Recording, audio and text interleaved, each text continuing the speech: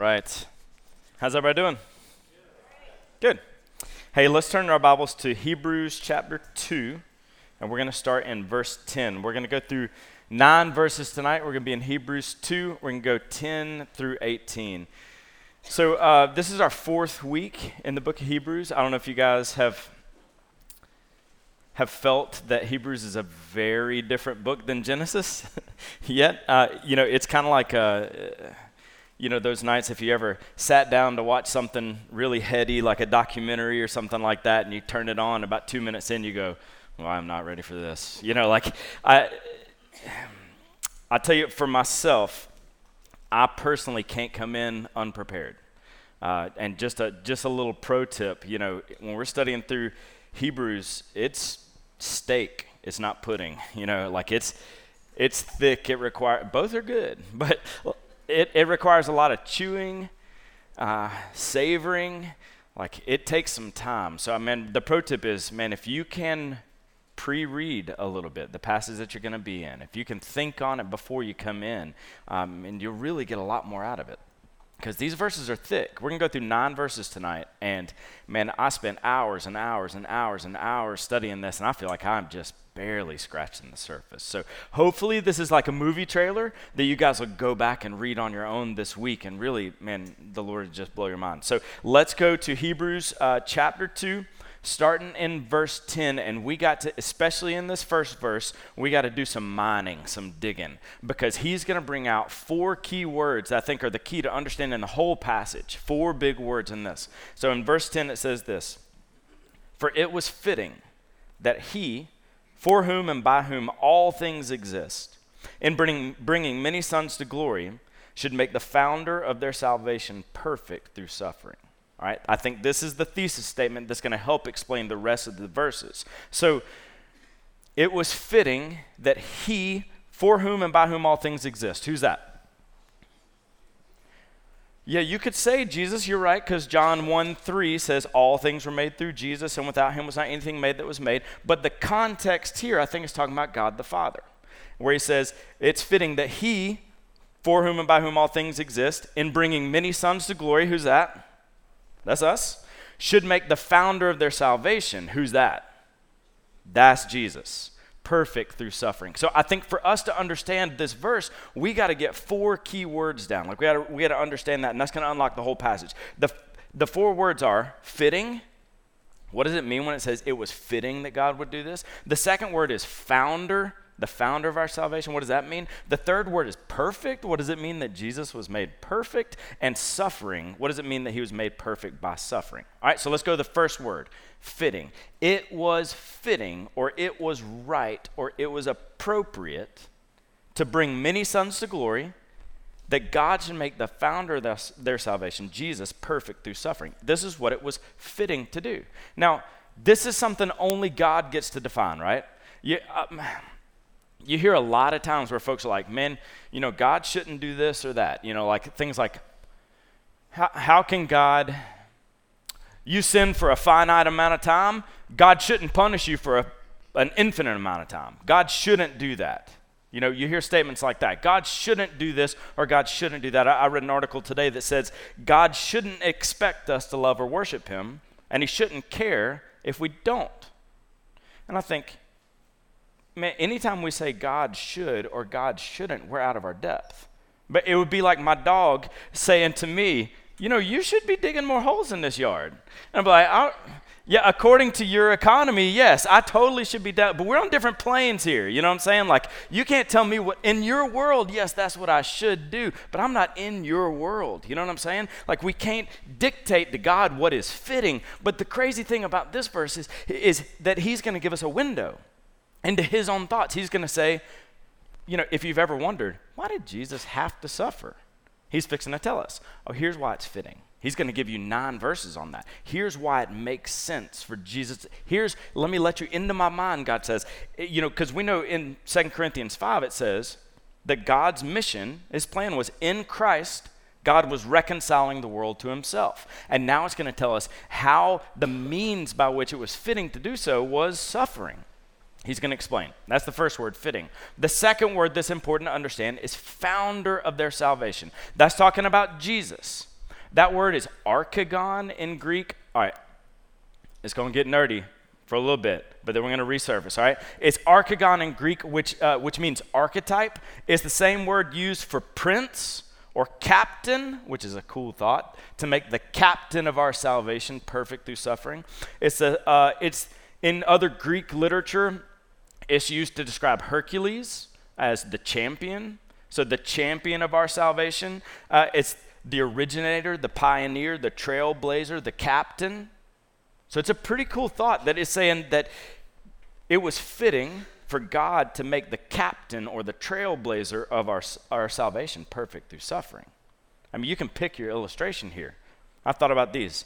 He's the lead climber, the one that goes up the rock first, setting the gear and preparing the way for those climbing behind, and he keeps us from falling. He's the captain. He's the first one into battle with all of us following behind, taking courage from his attack. He's the pioneer. He ventures first into the unknown, settling a land so that we can follow and live. He's the champion, not just the first, but the best, leading many sons to glory. He's the founder of our salvation. Third word, y'all hanging with me?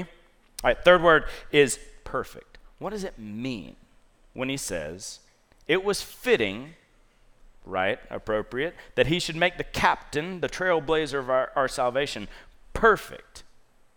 Was there a time where Jesus wasn't perfect? Okay, think about it, because that's what it seems like it's saying. But if you look at the word for perfect, it's the same one he used on the cross when he said, it is finished, or it is perfect, or it is completed. That same word there, you could say, another way to say it is, the captain was completed by his suffering. A verse that helped me to understand it was Hebrews 5. We'll have it on the board. It's Hebrews 5, 8 through 9. Here's what it says.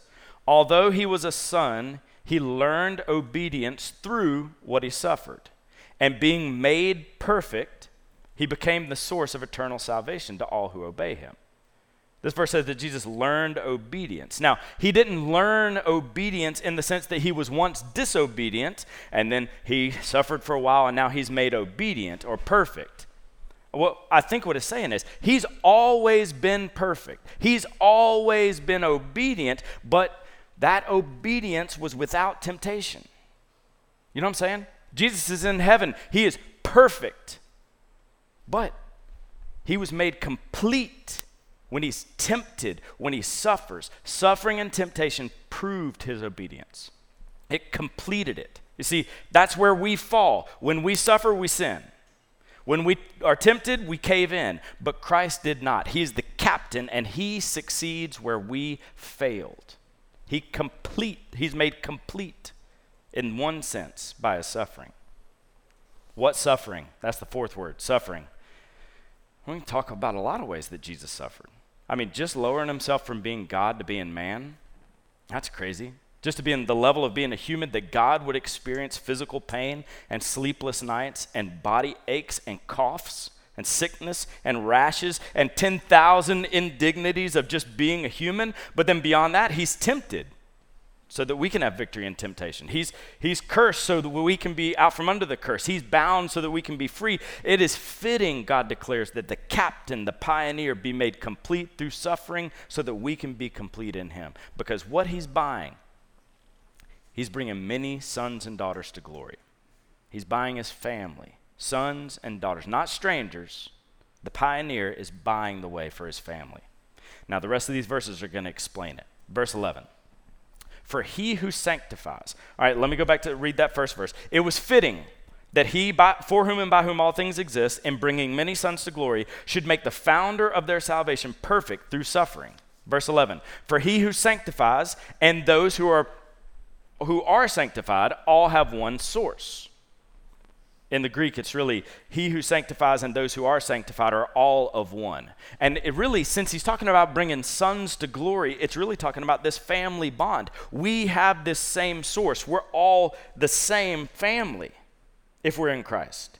Which, if he didn't introduce that concept to us, it would be wild to claim that we're of God's family. You think about it. Look at the next part of that verse. He who sanctifies and those who are sanctified all have one source. That is why he is not ashamed to call them brothers. That's one of the wildest verses in the scripture. You think about it. He's not ashamed. That is blasphemy if he didn't say it. But it's blessing because he did.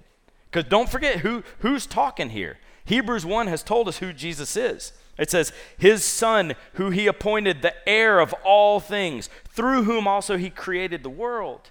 Jesus is the radiance of the glory of God and the exact imprint of his nature, and he upholds the universe by the word of his power, our brother.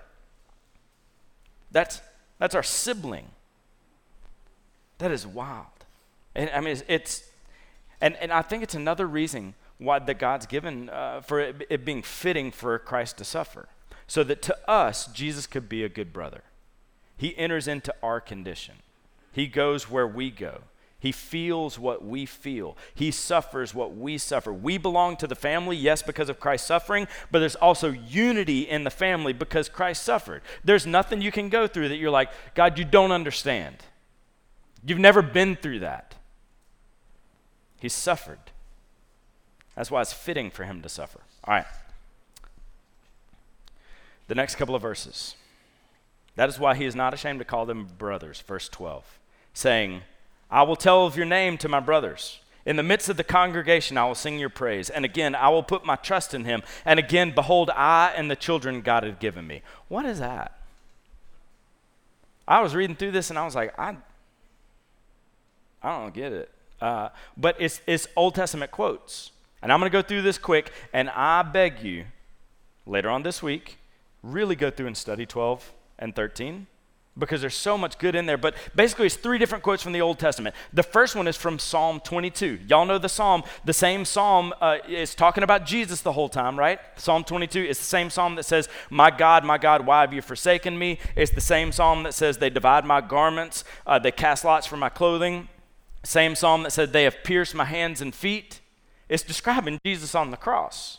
And then it goes on and it describes Jesus rising and entering into glory. And verse 22 of Psalm 22 says, when Jesus has risen again, it says, I will tell of your name, God, to my brothers. In the midst of the congregation, I will praise you. It's such a cool verse because he's saying, in our verse here, he who sanctifies and those who are sanctified all have one source, this family, God himself. That's why he's not ashamed to call us brothers. In fact, way back in the Old Testament, he was proclaiming that he would come and proclaim God's name to all of his brothers. He's not ashamed because his suffering bought our adoption. That's why we belong. The second quote where he says, verse 13, again, I will put my trust in him. That one's really obscure. That one's from Isaiah 8, verse 17. I will put my trust in him. Now, this is a passage that does speak about the Messiah, Isaiah 8. But specifically here, all right, step out of this Hebrews. We're going into the Old Testament. Isaiah is the prophet, right? He's given a message, and his message is not being received. The message is, man, God's going to judge you guys, but there's going to be a remnant that survives. There's going to be salvation down the road, and nobody believes this message. And so Isaiah's like, you know what? I'm going to write it down. And he writes it down in a book, and he's like, I'm going to seal this up, and when it happens, y'all can come read my book. Y'all can see that God is faithful and that whatever God says happens. So he seals it up, and he reads it, and in this book saying, I will put my trust in him, that he's going to make this come to pass. All right? In the same way, Jesus' message was mocked and hidden from God's people, but the message of salvation is revealed, and Jesus trusted through that suffering. Now, the last quote here, I will put my trust in him. The last one is, behold, I and the children God has given me. That quote's actually from Isaiah 8 as well. It's right after 8:17. It's 8:18. Isaiah, he writes this message down in his book saying, hey, when this happens, y'all gonna know that God is true.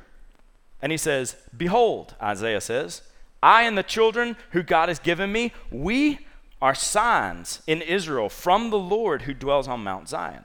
Isaiah's continuing his thought. He's saying, not only will you have this message, you'll have me and my kids. You see, Isaiah's name himself, it means Yahweh is salvation. And he named his kids 2 really weird names. One of them's name is Maher-Shalal-Hash-Baz, which, Rulos, think about it. But that name means the spoil speeds, the prey haste. Basically, judgment is coming. Well, his other kid, his name is Shear-Jashub. Not as good, still cool. But his name means a remnant will return. So even when they walk down the streets and all these guys who didn't believe their message, when they say their names, hey, there goes old God's judgment's coming. Hey, where's his brother? The remnant's happening. Oh, he's with his dad. Yahweh is salvation. Oh my gosh. Like he's walking. They are the message. You see what Jesus is saying? It's crazy. We today, he's not ashamed to call us brothers.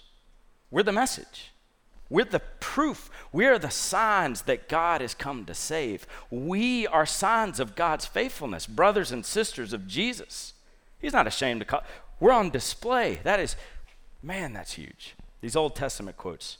Verse 14. Now this is a good verse. Since therefore the children share in flesh and blood, Jesus himself likewise partook of the same things, that through death he might destroy the one who has the power of death, that is the devil. That is a crazy verse.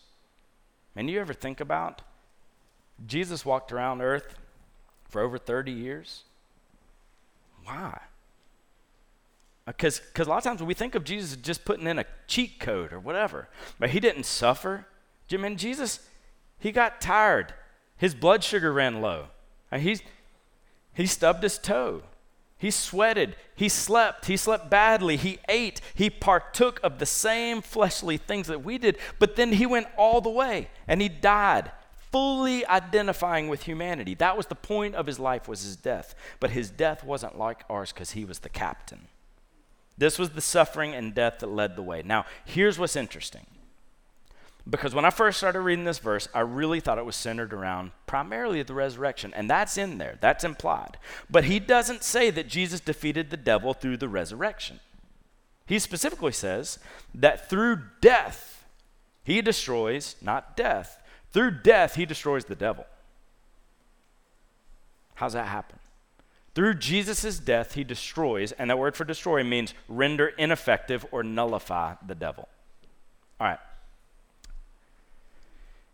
Through death, he might destroy the one who has the power of death, that is the devil. How does Satan have the power over death? All right.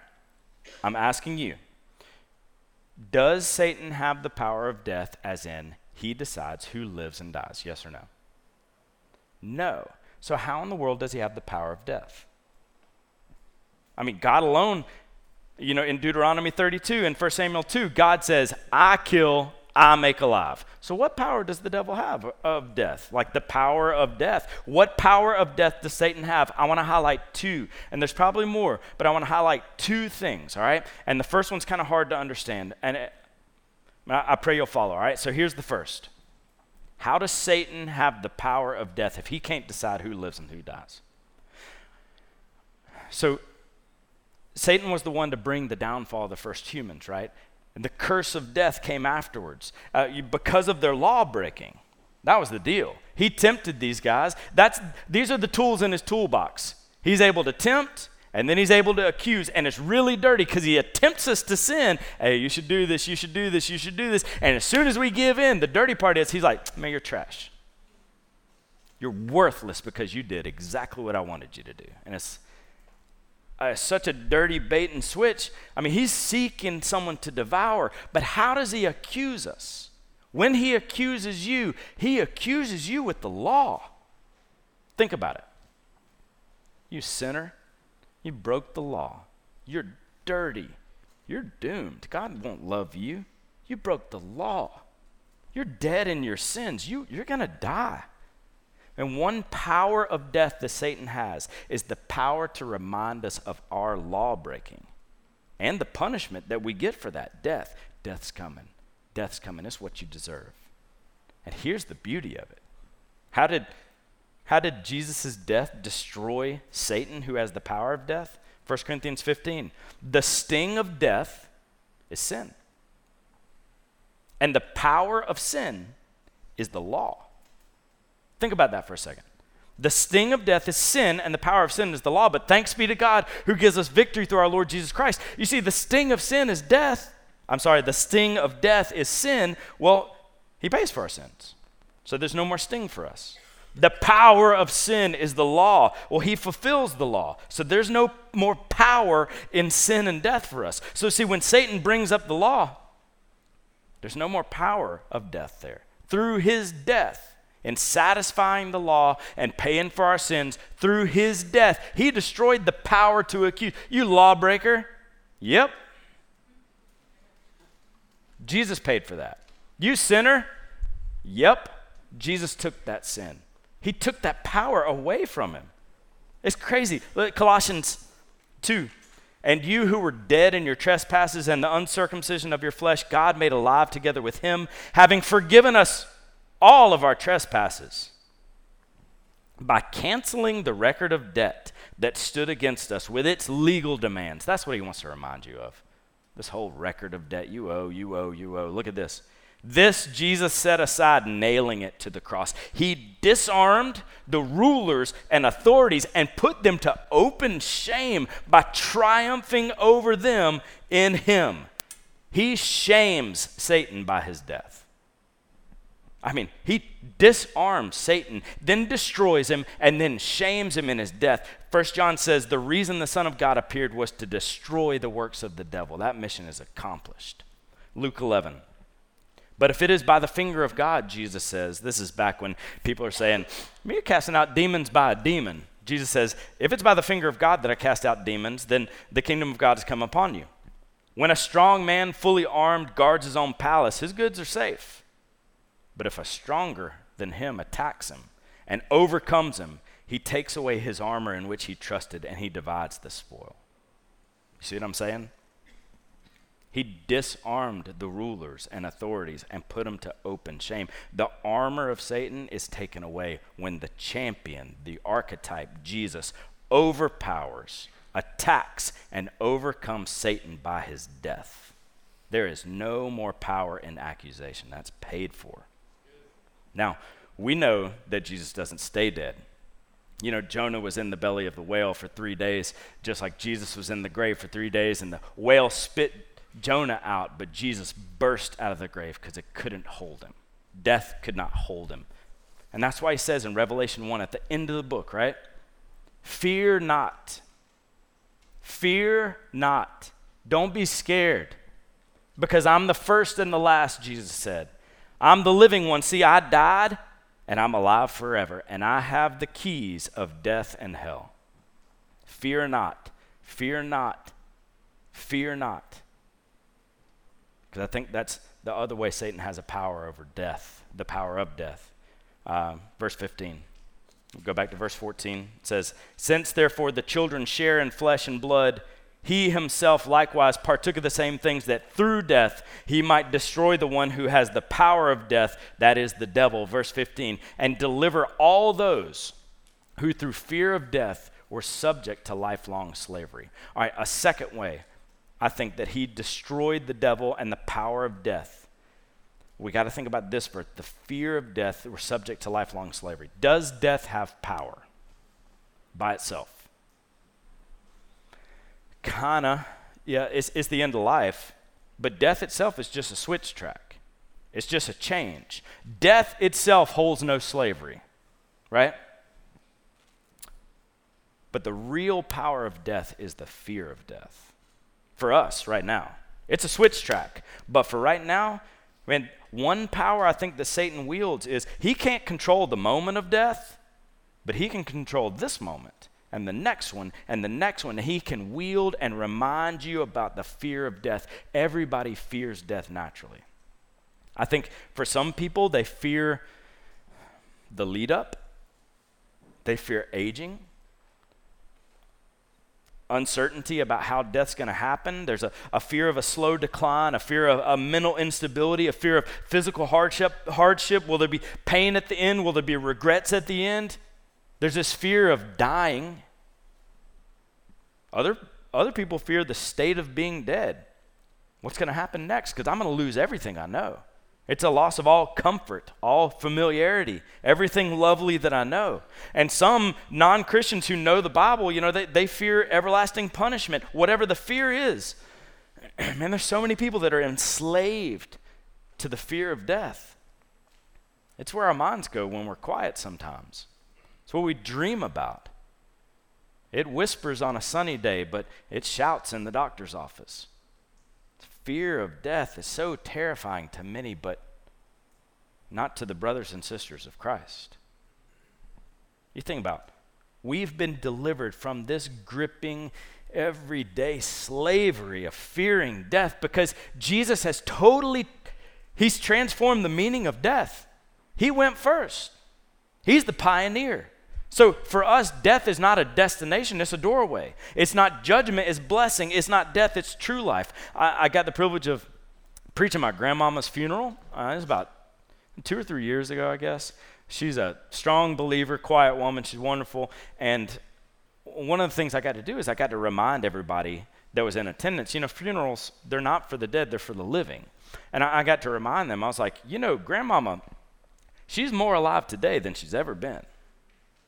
And in fact, she's more alive than any person in this room right now. And that's true of this room too. She is more alive than any of us have ever been. It's wild.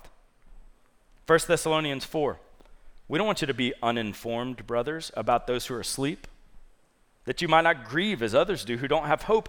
For since we believe that Jesus died and rose again, even so through Jesus, God will bring with him those who have fallen asleep. He will bring with him, he will lead, he will captain, he will pioneer, and we will follow. We follow our captain who has blazed the way through death. So our death becomes like his death, our resurrection becomes like his. We will be like him. Here's what I'm saying. Let the devil bring up death. Do it. Death, we're not enslaved to the fear of death. He thinks he's bringing up our greatest fear. He's bringing up our greatest hope. Death? You've been beaten by death, Satan. You've been shamed by death, Satan. You've been disarmed and shamed. Let's talk about death. We don't hide from death because our pioneer has already broken through. We rise and follow. Yes, death is unknown, but he is not. He goes before us, and we fix our eyes on him. See, Satan needs our fear and our sin to render us ineffective. But death has lost its sting and lost its fear, and armed with that mindset, we follow brother Jesus through the struggle, through the temptation, through the death, all the way to glory. 1 Thessalonians 5. God has not destined us for wrath, but to obtain salvation through our Lord Jesus Christ, who died for us, so that whether we're awake or asleep, we might live with him. Therefore, encourage one another and build one another up, just like you're doing. That's what we're doing tonight. That's the goal of this. That we'd see death as a doorway, not a destination. That we'd take hope. And the last couple of verses bring us a lot of hope. Verse 16, for surely it's not angels that he helps, but he helps the offspring of Abraham. The first couple chapters have been saying, Jesus is greater than the angels. Jesus is greater than the angels. And this is saying, but then he lowered himself past them and came down because it's the offspring of Abraham that he helps. Verse 17, therefore he had to be made like his brothers in every respect, so that he might become a merciful and faithful high priest in the service of God to make propitiation for the sins of the people. All right, so Hebrews, if you've read it before, Hebrews talks about the high priest a ton. I think there's 26 verses that go into Jesus as the high priest. So I'm not going to go into it very much. I'm just going to say this. There's a huge twist in Jesus' story. Not only did he become a human, but he, the high priest, became the sacrifice. That is the huge twist in the story. He's human in every way to become the high priest, but he's perfect in every way to be the sacrifice. It is a beautiful, death-defeating, devil-destroying reality. It's the best surprise ending in history. His death looked like defeat, but when he raised in victory, it was victory for all his brothers and sisters. Last verse, verse 18. For because he himself has suffered when tempted, he's able to help those who are being tempted. There's so much hope in these verses tonight, but that one by itself. Because he himself suffered when tempted, he's able to help us who are being tempted. What does it mean that Jesus suffered when he's tempted? Did Jesus actually suffer when he's tempted? Because a lot of us think about, yeah, Jesus, he's going along, but he's God. So he sees a pretty girl and it's like, whoop, like it doesn't even faze him, Like he gets tired and it's, whoop, it's almost like he's got the God cheat code on. That's not what it's saying here. While I do think there were some temptations he was able to brush off, just like there's some that you're able to brush off, I think there were some very real temptations that caused him suffering. Because you think about who he's tempted by. Sometimes he's tempted by his enemies. You got the high priest. You got the thief on the cross that's saying, if you're the Son of God, come down and save yourself and save us. Jesus is tempted to stop the mission. I mean, Satan himself tempted Jesus to shortcut the mission for fame. He's not just tempted by his enemies, he's tempted by his friends. Jesus goes to his home county to Capernaum, and he's saying, I have the authority to forgive sins. And in Mark 3, his family go out to grab him, saying, you're out of your mind. Read that part in Mark 3, it's crazy. They go out and try to seize him to say, you're talking crazy, you're out of your mind, stop with the preaching. Peter rebuked Jesus. When Jesus said, I'm going to die and be raised again, he says, this will never happen to you, Jesus. And Jesus says, get behind me, Satan, because he recognized the tempter and the message, stop the plan of salvation. Man, the closeness of these relationships brought a lot of suffering and temptation. He was tempted by his enemies. He was tempted by his friends. He was tempted by Satan himself. And I think that Jesus was tempted by 100,000 temptations that weren't written down.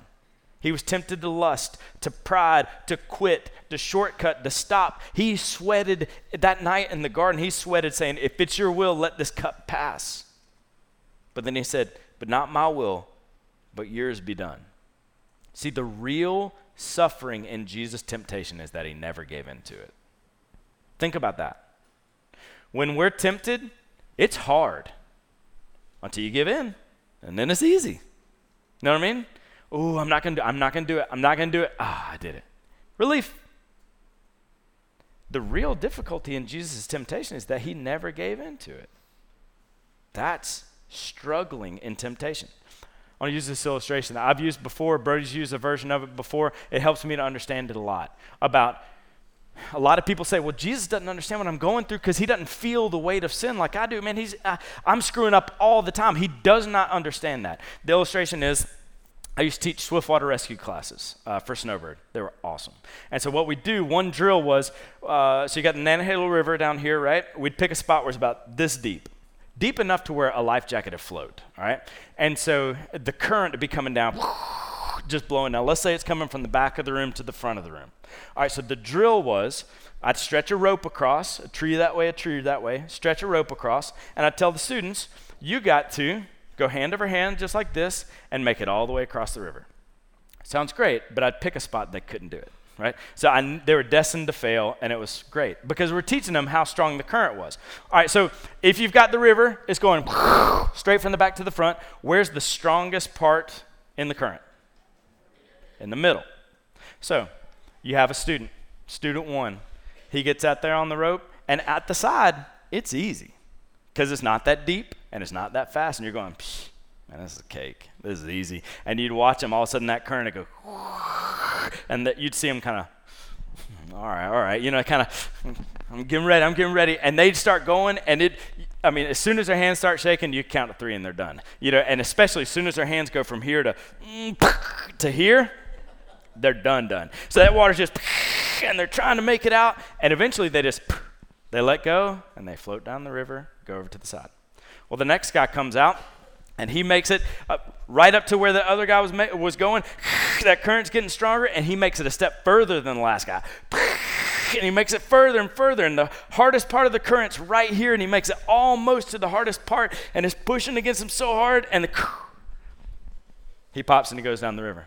Third guy makes it to the point of the first one. Water's pushing on his chest, gets all the way out to where the second guy made it. He's in the strongest part of the current, and he takes one step further, and he's in the full blast of it. And then he takes one step further, and it eases up a little bit, and eases up a little bit, and eases up a little bit, and eases up, and he made it across. Which one of the 3 felt the full weight of the river? The third one. Because guy number 2 never knew what it would have been like another step further. You see what I'm saying? Jesus is the only one that felt the full weight of sin because he never gave in. We don't know what it would have been like had we resisted for another minute. He led the way. He suffered when tempted so he can help you when you're tempted. As such, man, it's so good. It's so much comfort. I'll read the last couple quotes. Those who've never grieved can't fully identify with the grieving. Those who've never felt need can't fully identify with those who have need. And Alexander McLaren says this, comfort drops but coldly from lips that have never uttered a sigh or a groan. For our poor human hearts, it is not enough to have a merciful God far off in the heavens. We need a Christ who can be touched with the feelings of our infirmities ere we can come boldly to the throne of grace, assured of their finding grace in time of need. Spurgeon says this, it's all black about me, and the path is miry, and I sink into it. I can find no standing, but I plunge onward, desperately set on reaching my journey's end. It frets me that I'm alone, but I hear a voice. I can see nothing, but I hear a voice which says, yea, though I pass through the valley of the shadow of death, I'll fear no evil. And I cry out, who goes there? And an answer comes back to me, I, the faithful and true witness, the Alpha and the Omega, the sufferer who is despised and rejected of men. I lead the way. And at once I feel that it is light about me and that there's rock beneath my feet. For if Christ my Lord had been there, then the way must be safe and must conduct to the desired end. The very fact that he has suffered then consoles his people. That's good. This is bone of our bone and flesh of our flesh. This is the tempted Christ, the hungry Christ, the victorious Christ without sin, the serpent crusher, the fear destroyer. This is our captain who leads the way through suffering, through temptation, through death to glory, and we follow. So if you're tempted today to fall back into old sins, tempted to think that Christ can't help you, tempted to trust money instead of Jesus, man, look to him. He's able to help. I don't know what all that means. It's very deep, but if we ask him, he'll help. It's fitting, says God, for whom and by whom all things exist, and bringing many sons to glory. It's fitting that he should make Jesus, the founder of our salvation, perfect through suffering. It's fitting that through Jesus' suffering, God adopts us as brothers and sisters of Jesus. It's fitting that Jesus destroys the devil through his death. It's fitting that Jesus sets free those enslaved to fear. It's fitting that Jesus was humbled as a man to take on the role of the high priest and was offered as the sacrifice. It's fitting that Jesus suffered through temptation without sin. And it's fitting, God says, that Jesus can now help us in our suffering. It's the plan laid out from before time because he loves us. Let's pray.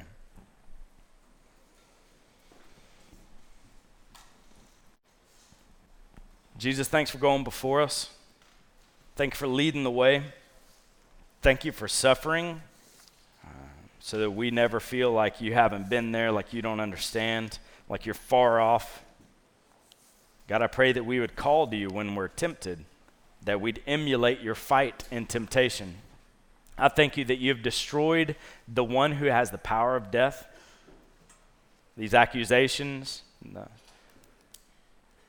fear of death. God, I pray that we would see death as not a destination, but a doorway that we can follow you through. Lord, I thank you for even giving us this passage in Hebrews to let us in on the window of why this is fitting. And I pray that we would follow you more closely. We love you, Jesus. In your name we pray. Amen.